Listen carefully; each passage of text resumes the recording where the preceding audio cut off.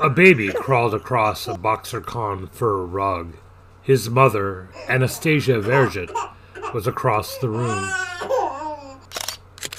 Anastasia was taking and editing pictures of her spawn. The baby dragged himself across the pelt of the extinct Boxercon. The last Boxeron was killed by his grandfather in Garashu. The mother didn't even notice Time Agent Secure Verget as she showered baby Secure with both attention and neglect. Secure aimed his crossbow at his younger self. Anastasia did not notice her baby's death for several minutes. Long after Time Agent Secure vanished into the future.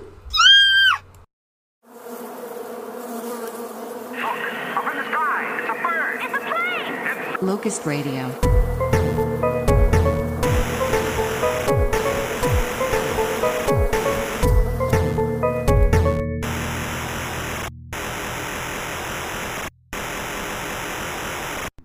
Than middle class and rich people. But I also think, again, it's the materiality of it. The online nonsense eventually contradicts the lived experience of most working class people, right? Mm-hmm. Like the decontextualized, floating, holier than thou competition doesn't really match everyday life when you have to cooperate with your coworkers, either to endure things as they are, or better yet, try to change them. Right. Mm-hmm. But, for middle class intellectual types, it kind of matches the way middle class intellectual types experience the world. Mm-hmm. I'm trying to prove I'm the most valuable speaker. My words are magic to prove that I'm special, and so on. Yeah. And if you don't recognize it, it just proves I'm that much more special. And I think this describes kind of how the sects operate, and just the people who are the most eager to cancel people online, mm-hmm. and also the socialist normie bros who are the most eager to get canceled. It's right. It's a weird game that has very little to do with actual everyday life. I thought one of the great things in the interview we did with Ken LeBlanc, because we asked her what she thought her version of utopia would be. One, she didn't want to answer because she's like, I'm not enough people to answer that question. It requires the input of too many people. Two, everybody should have food. And she gives people, she serves people food. She's like, this should be a right. It should be an art, right? It should be this wonderful thing. It's something we need, and that everybody should have health care, and so on. And so her idea of utopia flowed from the material in this really beautiful way. And that doesn't mean I don't think we should imagine utopias. I think Marcuse was right when he's talked about how the wealth of society was such that it was weird not to imagine a post-capitalist utopia at this point. Mm.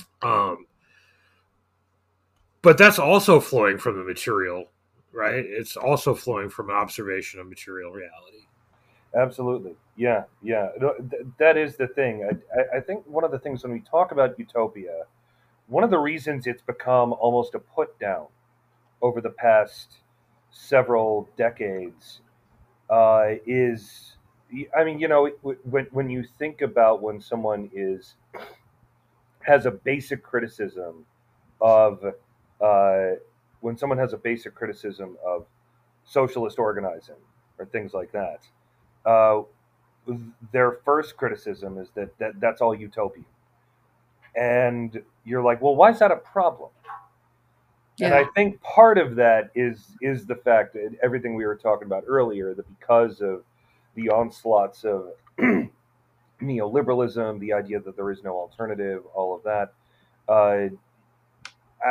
conceptions of utopia have become more and more unrooted from the actual real world. From the material, exactly, the material. So when we talk about material utopias, or concrete utopias, whatever we want to call it, that's another part of our challenge right now, to be able to see that the contradictions in life as we experience it now, yes, they're painful, yes, they're contradictory, yes, they're frustrating, but they also, in some ways, provide the fertile soil for us to our utopia is going to be a pivot from those contradictions.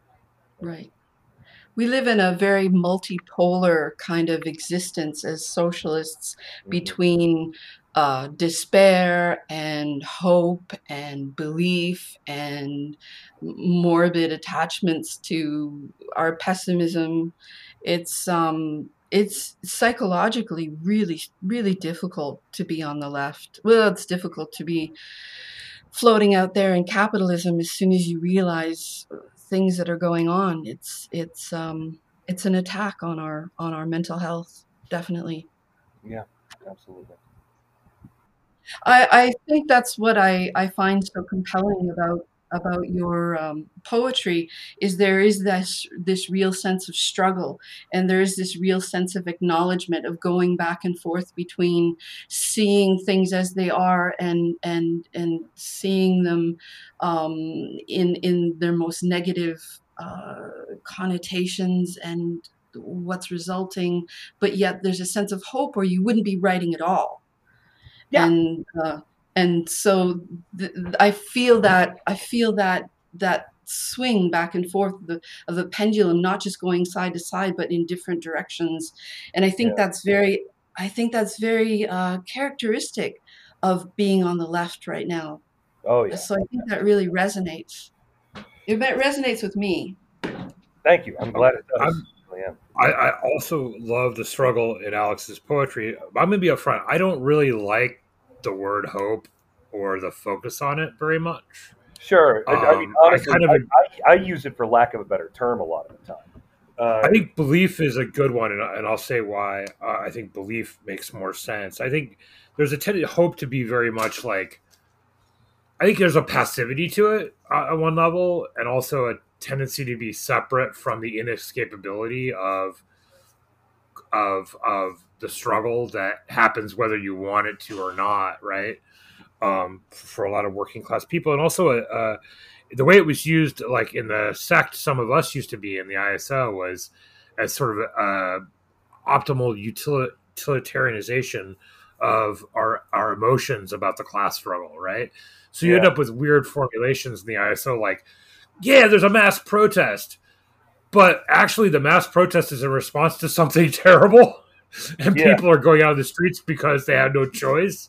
It was actually terrible. People got to the point where they went into the streets in mass because their life had gotten that bad, you know? Yeah. So you Yeah. end up with like this kind of odd sort of dynamic. I think like with the utopian socialists, when Marx and Engels are arguing against them, especially Engels, who had to argue against Düring and others later, um, this was a situation where almost everybody in the labor movement and socialist movement who was worth talking to believed in a very abstracted and the socialist movement believed in a very abstracted version of the universal brotherhood or whatever of man. Of course, it was in sexist terminology at the time. So their response to the utopians wasn't so much "that's stupid" as "but how do we get there?" Right?